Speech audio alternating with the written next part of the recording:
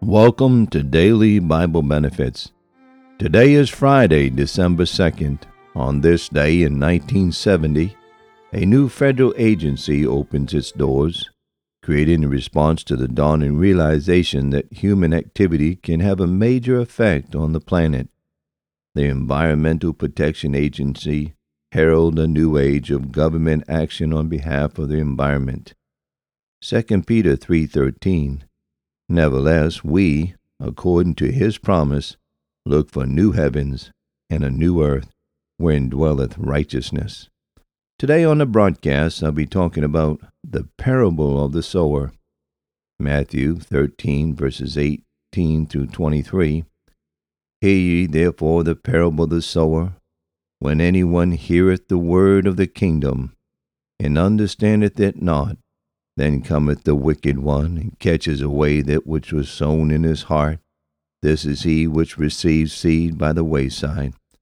But he that receiveth the seed in the stony places, the same is he that heareth the word, and anon with joy receiveth it, yet hath no root in himself, but dureth for a while. For when tribulation or persecution arises because of the word, by and by he is offended.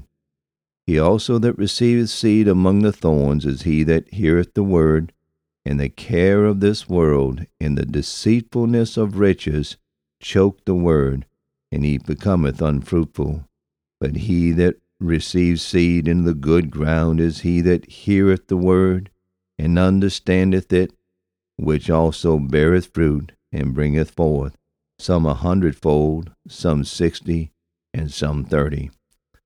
The Word of God is alive, active and ever living, piercing through the soul of every human being.